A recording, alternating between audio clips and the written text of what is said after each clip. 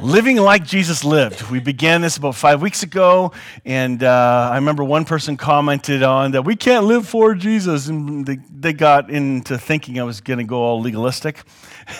Boy, talk about bait and hook and pull them in. But the idea of living like Jesus is living the abiding life. Living a surrendered life, letting Him speak to our hearts and give us direction. If you're trying to figure out what that looks like, go back a couple weeks and just catch up.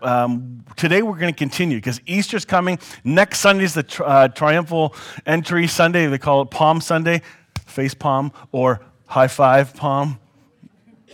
No? Okay, forget it. That's next week. Let's dig into something really cool. The reason we're doing this series is to get a better picture of who Jesus was. And some of us, the last time we heard some of these stories was back in Sunday school when we were wee little ones. Or because when we got older, we didn't care and listen. That's kind of how it worked, if you're a teenager. Now, this church is unique. Everybody sits and listens, and it's really good. They remember everything I say all the time. It's fun. All right. I want to point out something profound that Jesus does. Because if He does this for one person, He does it for many. There's something bigger going on. And the reason these stories are being shared with us is to give us different glimpses as to how Jesus connected with different people in different crises. This particular story, Jesus returned to Jerusalem to observe one of the Jewish holy days. Inside the city, near the sheep gate, there was a pool called in Aramaic, the House of Loving Kindness, the Bethsaida pool. And this pool is surrounded by 5 covered porches. Hundreds of sick people were lying there on the porches. The paralyzed, the blind, the crippled, all of them waiting for their healing. For an angel of God would periodically descend into the pool to stir the waters. And the first one who stepped into the pool after the waters swirled would instantly be healed. Now, I think everybody would be standing ready to hit go. It moved! Well, and then it didn't work, because there was no movement. Can you imagine what could happen at poolside? You guys can't. Oh, come on. There's much humor that could be found in these stories. Anyway, there was a man who had been disabled. Oh, by the way, this idea of the angel coming, it was a believed thing. This is what they were led to believe. It does not mean it really did happen, but did it? We don't know. Just a heads up, in case you're thinking there was a real magic pool that if you were the first one to dip in and you get healed. This is a really neat story, but having hundreds of sick people around it waiting, they're hanging on for any kind of hope. That tells you something. That means people around us are craving for just a sliver of hope, and they'll go to any place that offers them a little bit of hope. And we have a lot of people today like that. There was a man who had been disabled for 38 years, lying among the multitude of the sick. When Jesus saw him lying there, he knew that the man had been crippled for a long time. So Jesus said to him, "Do you truly long to be healed?" Let's pause.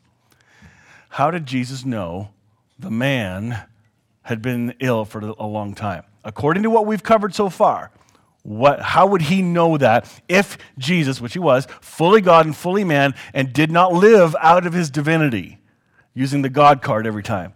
Okay? How did he know? His Father was telling him. He was abiding in the Father. So his Father told him, this man. Keep in mind, how many does it say were there? Hundreds of sick people. And all we hear is one. Couldn't he just waved his cane and, whoo, you're all done? And they all get up and go? Like, that would have been really cool. Would it not? I think so. Like, go to the hospital. Whoosh, healed. I'd love that. But here, one man. God spoke to Jesus, pointed out one man. Okay, here's the lesson for you and I. We can see a lot of people hurting. We can see a lot of people in crises. We may even want to try and help all of them out. But God's not absent from the situation. He sees all of the hurting people. He may be guiding you to only speak to one. because that person has been made ready for what's about to happen. We jump the gun an awful lot. We try to help Jesus out. We try to help the Holy Spirit out by getting over-involved, trying to rescue people in their pain too quickly. That's why Jesus asks this big question that I quickly read. He asks, do you truly long to be healed? Do you really want to be healed? Well, look at the answer. The sick man answered, Sir, there's no way I can get healed, for I have no one who will lower me into the water when the angel comes. As soon as I try to crawl to the edge of the pool, someone else jumps in ahead of me. Now, apparently it was super, super deep. Like this particular pool was really deep, as in you better know how to swim. All right? That's what's going on here. Did you notice the man does not even answer Jesus' question? Why would he not answer? It's a simple yes or no in my mind, wouldn't you? Like, do you want your arm to get healed? Or, Dallas, did you want your shoulder healed 2 minutes after surgery? Yes. That's an easy yes. But this man had been, let's say, downtrodden, emotionally beat up for 38 years. He had given all hope of that.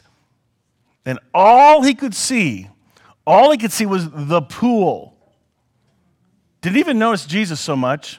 Jesus just asked him a question. I think all he's doing is staring at the pool. He may not even recognize that Jesus is who he is. It's very possible. But he sees the pool and says, no, I can't. Nobody's pushing me. Do you want to really get healed? There are a lot of people today who love their circumstances.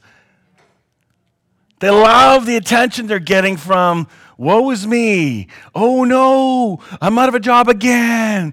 Why? Well, I spoke back to the boss. Maybe you should shut up.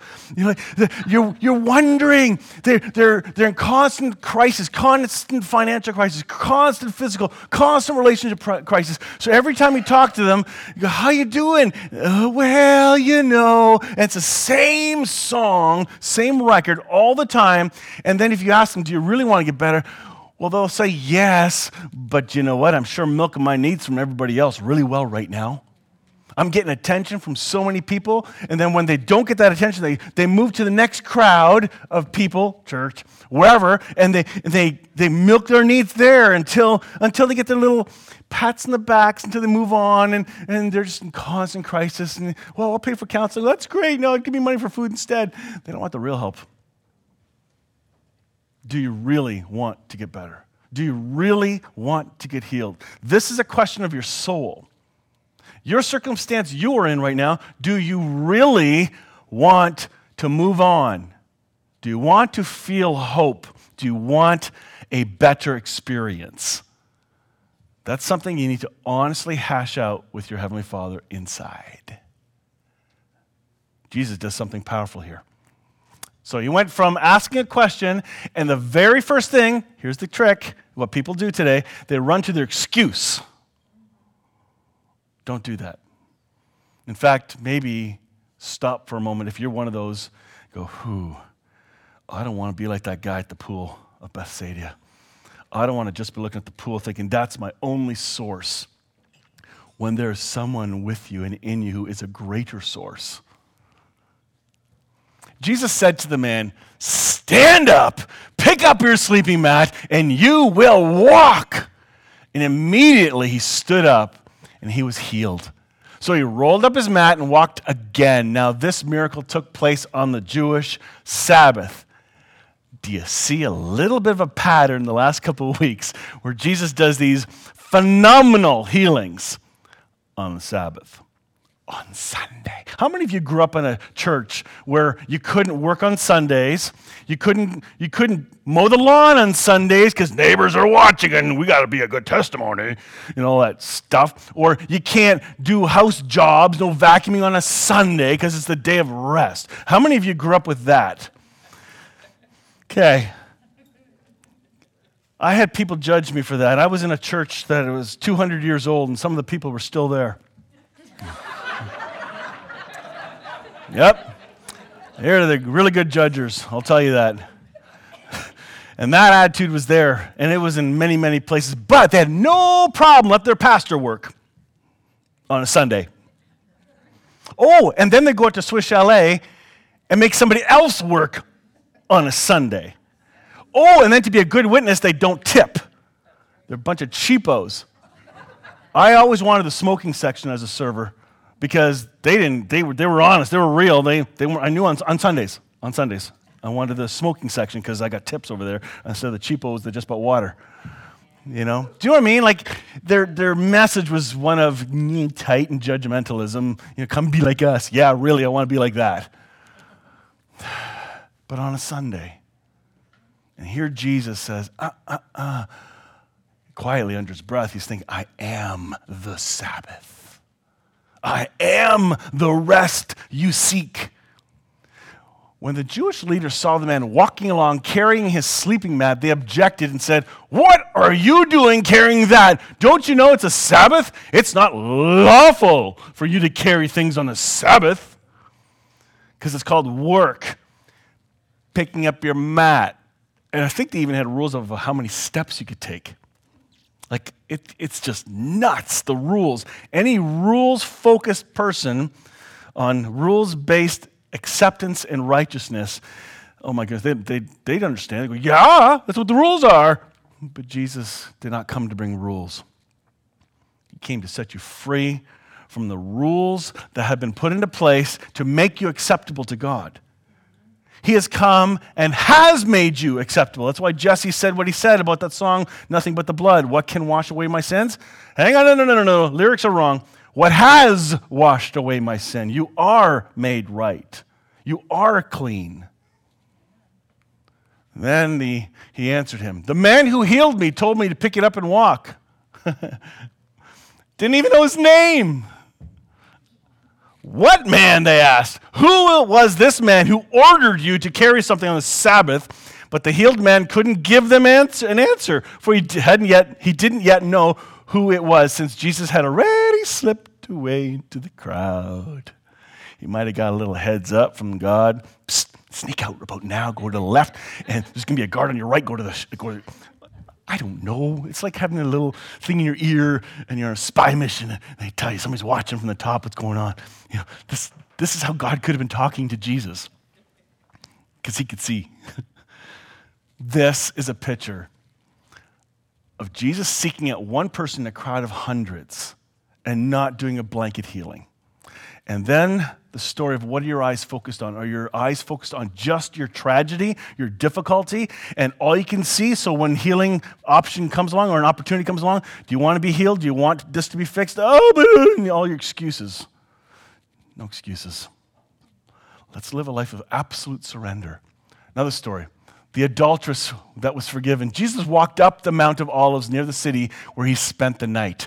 Then at dawn, okay, it's important, Jesus appeared in the temple courts again, and soon all the people gathered around to listen to his words. So he sat down and taught them. Then, in the middle of his teaching, the religious scholars and Pharisees broke through the crowd and brought a woman who had been caught in the act of committing adultery and made her stand in the middle of everyone. It's morning, early morning still. Jesus is teaching. Funny, he's there teaching early, and people were listening. They wanted to hear. There was crowds there, and these Pharisees set him up. This was an intentional thing. They knew who this woman was. She was doing it all the time. They still didn't stone her. They just thought, we're going to get Jesus now. We're going to set him up. We're going to trick him, and he's going to have to recant because our laws are laws. Huh. Then they said to Jesus, Teacher, we caught this woman. What were you doing catching her anyway? How'd you even know? Like, I'm just thinking, there's a lot of questions here. If you're a good cop, you got a good list. We caught this woman in the very act of adultery. Doesn't Moses' law command us to stone to death a woman like this? Please remember this. The law that they're referring to states both man and woman were to die. Where's the guy? Sorry, it takes two, baby. It takes two, like seriously.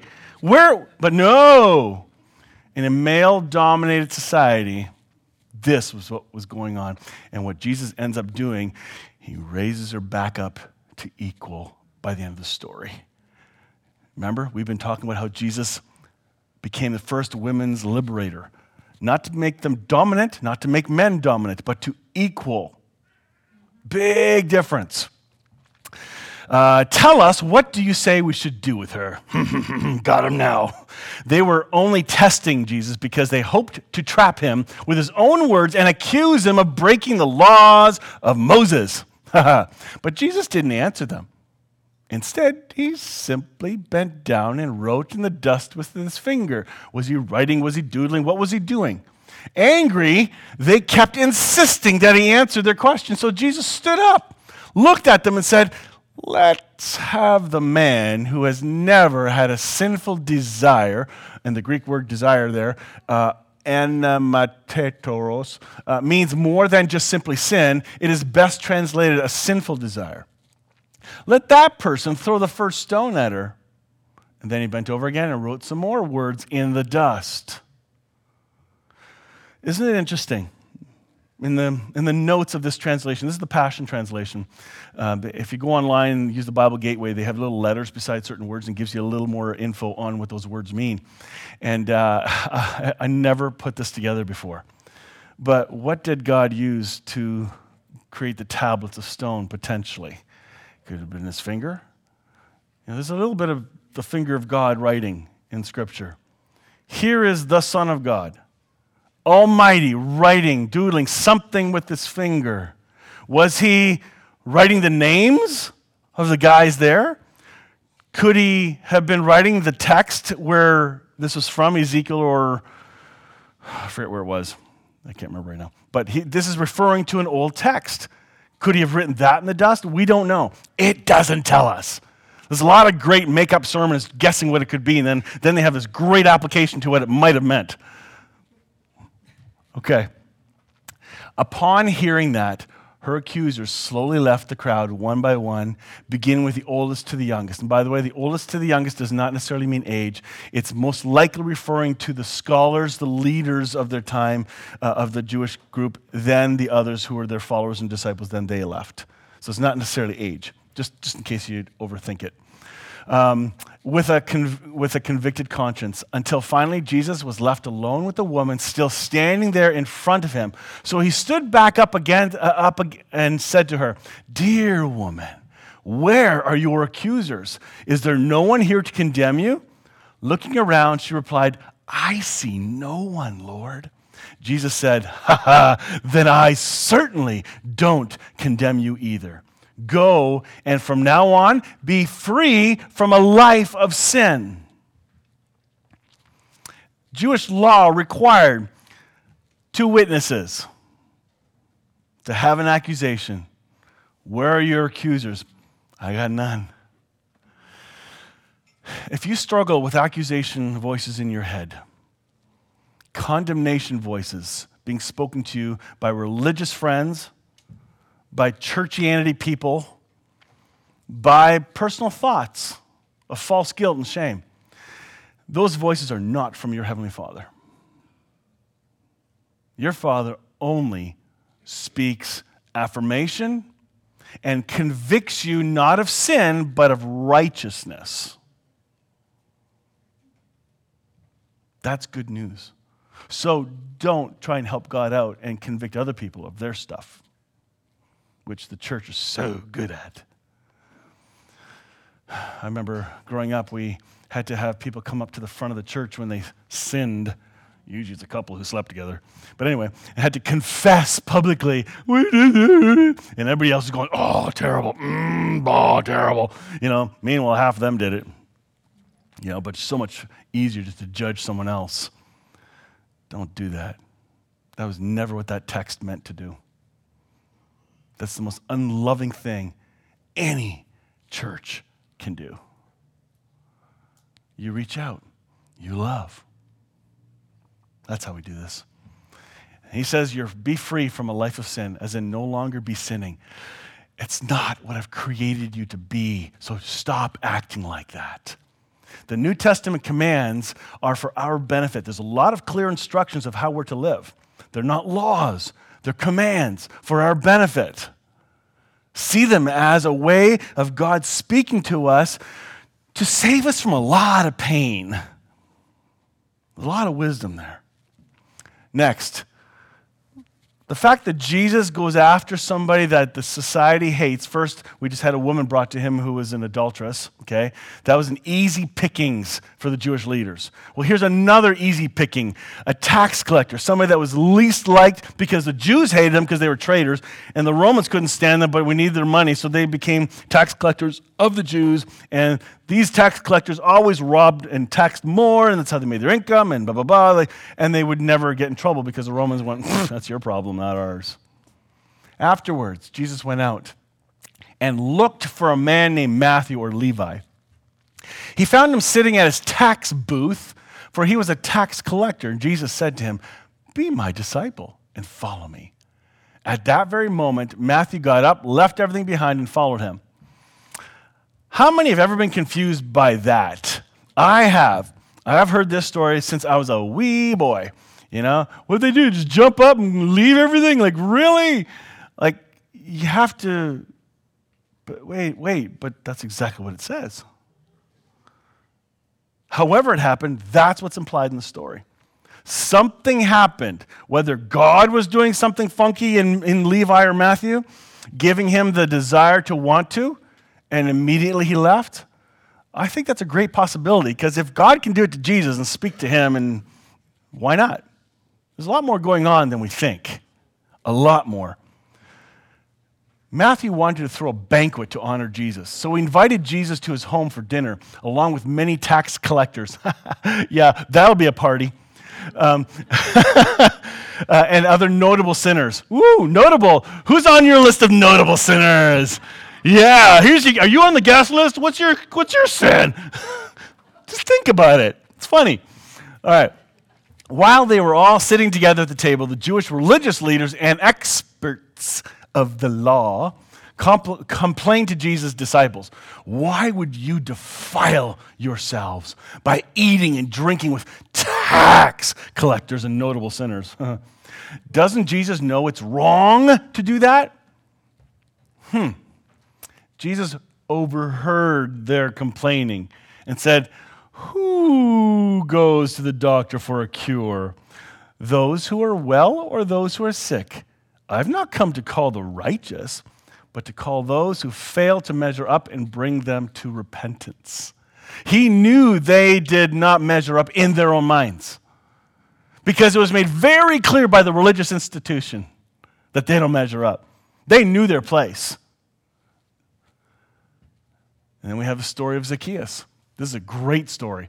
In the city of Jericho, there lived a very wealthy man named Zacchaeus, who was the supervisor over all the tax collectors. So he's a really bad dude. All right. As Jesus made his way through the city, Zacchaeus was eager to see Jesus. He kept trying to get a look at him, but the crowd around Jesus was massive. Zacchaeus was a very short man and couldn't see over the heads of the people. Maple syrup festival mean anything to you? Man, poor little kids walking along with dogs on leashes and can't see over anything, let alone kneecaps. But anyway, he was a short man and couldn't see over the heads of people. So he ran on ahead of everyone, climbed up a blossoming fig tree, which is a sycamore tree, so he could get a glimpse of Jesus as he passed by. Those sycamore trees' average height is about 40 feet, so it's a pretty good tree, and he got some height. When Jesus got to that place, he looked up into the tree and said, Zacchaeus, hurry on down, for I'm appointed to stay at your house today. Can you see his jaw drop? I think so. So he scurried down the tree and came face to face with Jesus. Does that mean Jesus was short too? Have you thought of that? I never thought of that. Anyway, as Jesus left to go with Zacchaeus, many in the crowd complained, look at this. All the people have to have dinner with. He's going to eat in the house of a crook. Zacchaeus joyously welcomed Jesus and was amazed over his gracious visit to his home. Zacchaeus stood in front of the Lord and said, half of all that I own I will give to the poor. And Lord, if I've cheated anyone, I promise to pay back 4 times as much as I stole. Hope he kept good records. Anyway, Jesus said to him, "This shows that today life has come to you and your household. For you are a true son of Abraham. The Son of Man has come to seek out and give life to those who are lost." This is Jesus reaching out to those we want to stay away from. We want nothing to do with. They got too many tattoos. They have the wrong gender. They don't even know what gender they are. These guys are on drugs. You name it. This person has terrible history of relationships. Oh, let's stay away from them. Oh. And we have our lists of people that are, no, stay away from me. And Jesus goes for them. He goes for them. That's a lesson. And by the way, that heart is in you. No, it's not. I don't feel like it. Yes, it is. You just need to wake up to the fact that the heart of Christ is in you. He wants you to have his eyes and see. But it may take some peeling back of layers. It may take some dusting and cleaning of your windows that you've prepared and covered in your own way so you can see through in your own way. He came to give life to those who are lost. Then we have another cool story. There's a couple stories of Jesus and water and all that. One day, Jesus said to his disciples, "Let's get in a boat and go across the other side of the lake." Sounds like fun. Want to go? Who's got the fishing rod? Right, Dallas? Yes. There we go. So they set sail. Soon Jesus fell asleep. That's a key, okay? The wind rose, and the fierce wind became a violent squall that threatened to swamp their boat. So the disciples woke Jesus up and said, Master, we're sinking. Don't you care that we're going to drown? We're all bailing and you're sleeping." That's basically what they're saying. With great authority, Jesus rebuked the howling wind and surging waves, and instantly they stopped and became smooth as glass.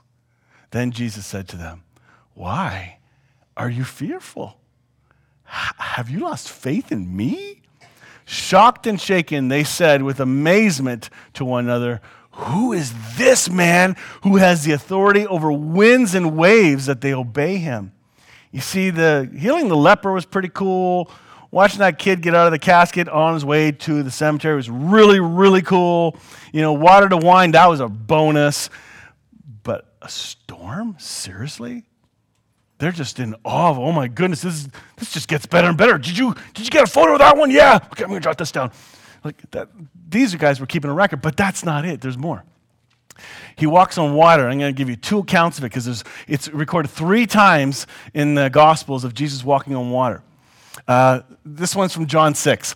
And each one has something significant you need to know about, especially if you haven't heard these stories for a long time, because these parts I'm going to highlight probably weren't highlighted when you heard the stories. So Jesus' disciples got into a boat and headed across the lake to Capernaum. By now a strong wind began to blow and was stirring up the waters. The disciples had rowed about halfway across the lake when all of a sudden they caught sight of Jesus walking on top of the waves, coming towards them. Freak out. Who would freak out? I'd freak out. Would you freak out? I'd freak out. Yep. But Jesus called out to them, "Don't be afraid. You know who I am." As if who else would come? They were relieved to take him in. And listen to this. Here it is. The moment Jesus stepped into the boat, they were instantly transported to the other side. Okay, they just saw a storm get calmed earlier. Jesus is walking on the water. That's freaky. And boom, we're here already? Are we there yet? It doesn't work. The answer is yes. But that was a cool part. That's like, there's something going on that's a miracle that has some science to it that Jesus obviously was able to tap into. Here's another part. This is the one you and I will know more. Jesus told his disciples to get into their boat, go to the other side of the lake. Sorry. While he stayed behind to dismiss the people. He just got finished preaching, and he was giving them, I need a water, thanks. He was just preaching to them. This is where they fed the 5,000. So he went up to the hills to pray. As the night fell, he was there praying alone with God. But the disciples, who were now in the middle of the lake, ran into trouble, for the boat was tossed about by the high winds and heavy seas. At about 4 o'clock in the morning, that's early. No thanks. And some people like getting up then. I don't understand that. Thanks, buddy. Maybe you have to wait to get older. Oh, you did have it open. Thanks. I think you have to wait to get older before you get up at 4. But anyway. Jesus came to them walking on the waves. Jesus came walking to them on the waves. When the disciples saw him walking on the top of the water, they were terrified and screamed, "A ghost!" If you're Jesus, just imagine the looks on their faces. If I can get a shot of that. Angels, did you catch that? Oh my goodness. Then Jesus said, "Be brave and don't be afraid. I am here." Peter shouted out, "Lord, if it's really you, because I have a hard time believing this, then have me join you on the water." Did I just scare her? I'm so sorry. It's my fault, my fault. Jesus shouted, "Lord, is it really you? Then have me join you on the water." "Come and join me," Jesus replied. So Peter stepped out onto the water and began to walk towards Jesus. But when he realized how high the waves were, he became frightened and started to sink. "Save me, Lord," he cried. And Jesus immediately stretched out his hand, lifted him up, and said, what little faith you have. Why would you let doubt win?" And the very moment they both stepped into the boat, the raging wind ceased. Then all the disciples crouched down before him and worshiped Jesus. They said in adoration, "You are truly the Son of God." You see, the other miracles didn't quite work. But you'll see the pattern of doubt continually happen in this. Lazarus. This is the big story. We're going to end with this one. Because next week, you'll see why when we get to the triumphal entry, how this story plays into the character of Jesus. If you don't know the story of Lazarus, you're going to know it now. I've cut out some verses because it's way too much to read the whole thing, so let's roll. So his sisters sent a message to Jesus, Lazarus' sisters. "Lord, our brother Lazarus, the one you love, is very sick. Please come." And when he heard this, he said, "This sickness will not end in death for Lazarus, but will bring glory and praise to God. This will reveal the greatness of the Son of God by what takes place." Did you guys ever read that before? Did you know Jesus ahead of time said, he's not going to, death doesn't win this one. If you just do the quick reading of the story, he shows up, he's late and gets in trouble for it, and he raises them to life, and that's pretty exciting. But he's talking about it in advance. This is premeditated raising from the dead. Then Jesus added, later, verse 11, "Lazarus, our friend, has just fallen asleep. It's time that I go and awaken him." Then Jesus made it plain to them, Lazarus is dead. He says it. He's not just really asleep. They weren't catching his code. So he confirms, he's dead. This is not a game. And for your sake, I'm glad I wasn't there. Because now you have another opportunity to see who I am so that you will learn to trust in me. Come, let's go and see. Now, did you find that line in here a little bit funny? I'll give you another opportunity to see who I am. Because the walking on water didn't work fully, the healing, the raising the dead, you're just not getting it. He's doing all these miracles and signs and wonders. Now, when they arrived at Bethany, which was only about 2 miles from Jerusalem, Jesus found that Lazarus had already been in the tomb for 4 days. It's going to be smelly, okay, for what's about to come. 4 days. Many friends of Mary and Martha had come from the region to console them over the loss of their brother. And when Martha heard that Jesus was approaching the village, she went out to meet him, but Mary stayed in the house. Martha said to Jesus, "Lord, if only you had come sooner, my brother wouldn't have died. But I know that if you were to ask God for anything, he would do it for you. Jesus told her, your brother will arise and live. Wow. I wonder if he said it with a wink or gently whispered it. Martha, Jesus said, you don't have to wait until then. I am the resurrection. I am the life eternal. Anyone who clings to me in faith, even though he dies, will live forever. And the one who lives by believing in me will never die. Do you believe this? And here's a great declaration of faith from Martha.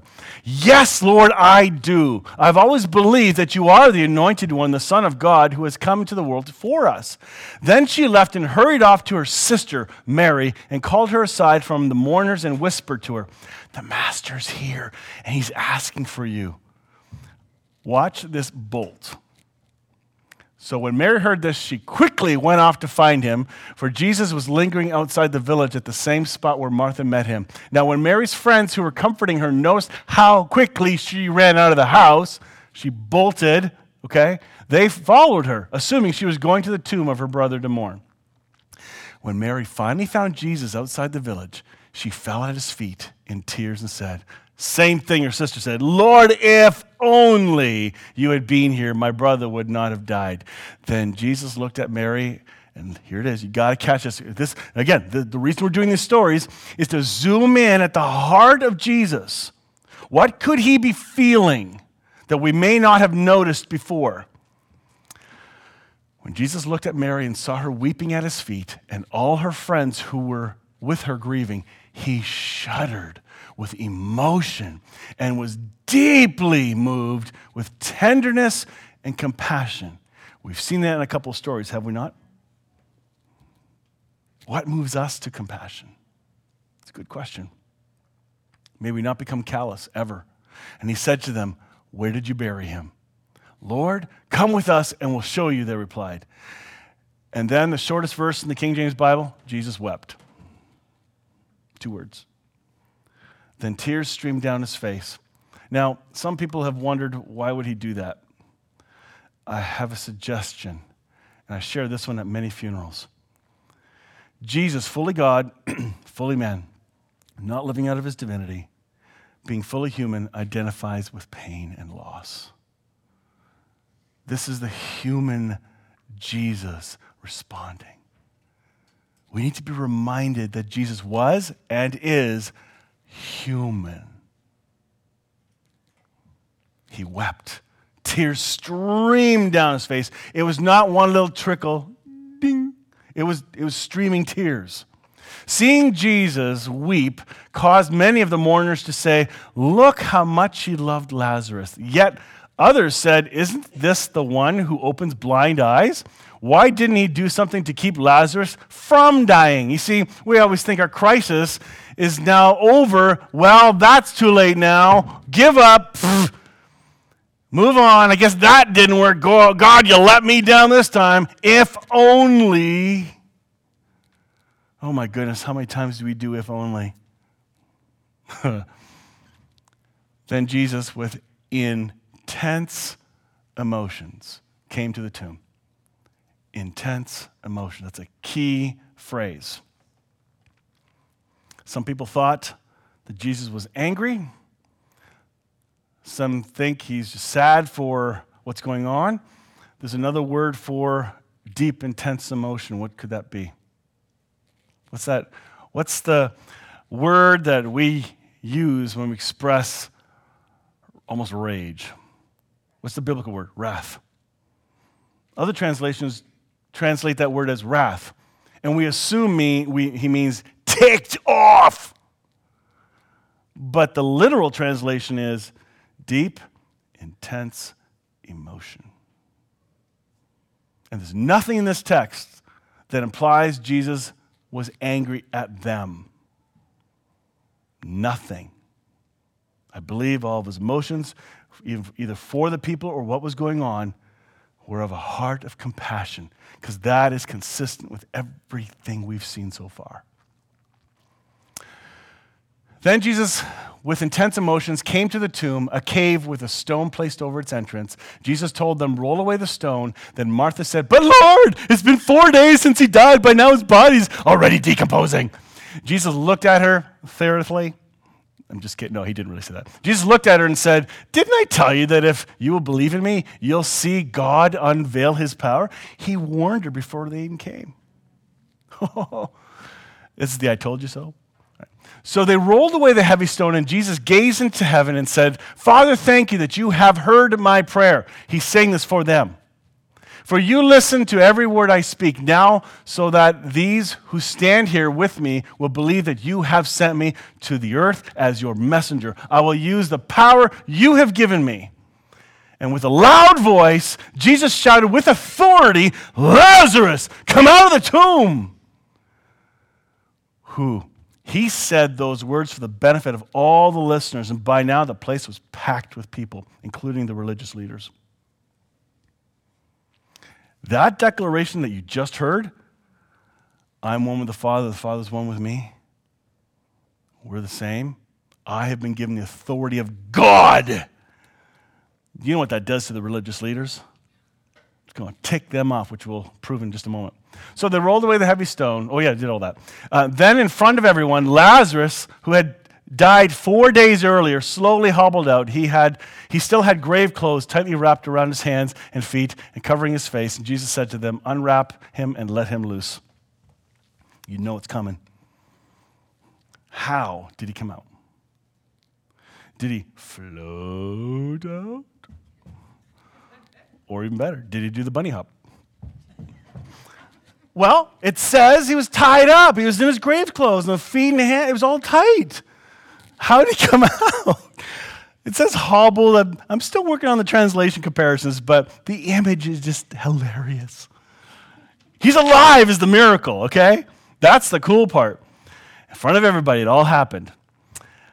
From that day forward, many of those who had come to visit Mary believed in him, for they had seen with their own eyes this amazing miracle. And I think we're closing. Yep, we're closing. This one's the last part of it. But there's always a but, and it's usually connected to religious people. But a few went back to inform the Pharisees about what Jesus had done. So the Pharisees and the chief priests called a special meeting of the high council and said, so what are we going to do about this man? Look at all the great miracles he's performing. If we allow him to continue like this, everyone will believe in him, and the Romans will take action and destroy both our country and our people, and our paychecks and our comfort of living and everything we've built so hard and worked so hard to build up. Now, Caiaphas, the high priest that year, spoke up and said, you don't understand a thing. Don't you realize we'd be much better off if this one man were to die for the people than for the whole nation to perish? Oh, who could he be talking about? One dying for all? He just kind of prophesied something and didn't even know it. I think it's great. This prophecy that Jesus was destined to die for the Jewish people didn't come from Caiaphas himself, but was moved by God to prophesy as the chief priest, out of the mouth of the chief priest. And Jesus' death would not be for the Jewish people only, but to gather together God's children scattered around the world and unite them as one. So from that day on, they were committed to killing Jesus. Hence, next week. They did not just want to kill Jesus. They were looking to take out Lazarus and Jesus. That's the key. Look through all the stories, and you'll see a pattern. They've always kind of wanted to kill him. They even went after him a couple times. He got to slip out and blah, blah, blah. But this was the icing on the cake. They're going full on after Jesus. And within not too long after this, Jesus heads towards Jerusalem. And next week, we're going to talk about the triumphal entry and what happens during that week. This Easter story is ramping up fast. And this was one of the big going after the jugulars. Let's not forget, Jesus was quite bold with claiming who he says he was.